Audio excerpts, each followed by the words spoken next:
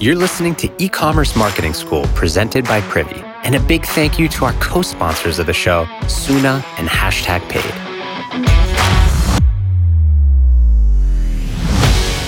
Hey there, Tony here from Privy. Today, I want to talk to you about another gem in e-commerce marketing that is on a lot of people's to-do lists or back burners, but may never get done. Check this out. Richard Clues founded a company called Pants in Socks, a company which sells, pants and socks. He wanted to encourage customers who bought one product to buy the other. So he encouraged buyers to buy matching pants and socks. And within 6 weeks, he saw a 12% revenue spike. And still, the company sees about 8 to 12% in new sales from cross-selling tactics like emails, subscription upsells, and product page suggestions every month. Now, cross-selling is a simple concept, but getting it right requires strategy and care, so you recommend the right products in the right way. But first, here's some review. If you haven't heard of it, cross-selling is a sales technique in which a customer looks at one item, and the retailer, or you, the store owner, recommends other products that complement or are related to it. Cross-selling can happen in person, as you famously saw in Do You Want Fries with That? Or online, like Amazon has been doing cross-selling for years with its People Also Bought displays on product pages. But many small and mid-sized businesses don't have cross-selling techniques in place, which means they're leaving a ton of money on the table, and you might be too. So if you're just starting out with cross-selling, here's some basic rules to follow so that you can get the best value out of your efforts. First, follow the data. Examine your post-purchase data to determine the best cross-selling options for your site.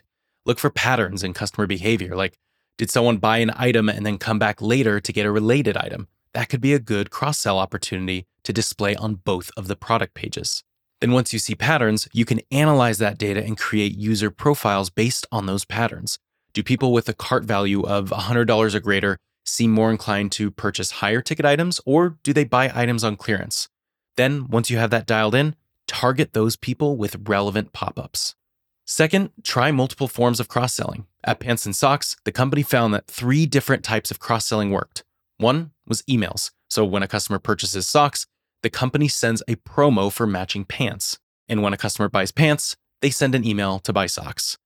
There was the product page, where the company displayed coordinating socks on pant pages and coordinating and matching pants on sock pages.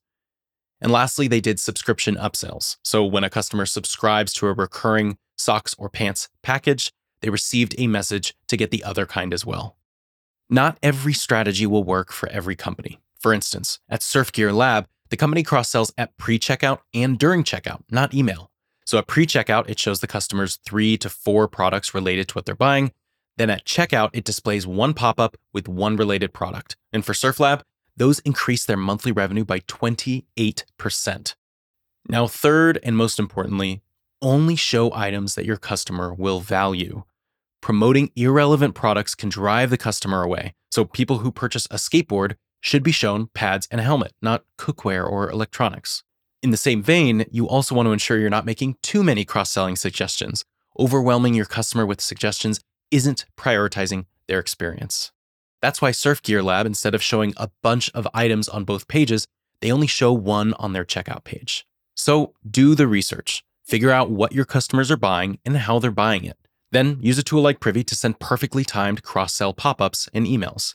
Also, as a friendly reminder, we have lessons like this and many more like influencer marketing, email marketing, conversion rate optimization, all for free on our learning platform, Masterclass Plus, with more courses being added every single month. You can get access for free using the link below, but otherwise, see you guys next time. Bye.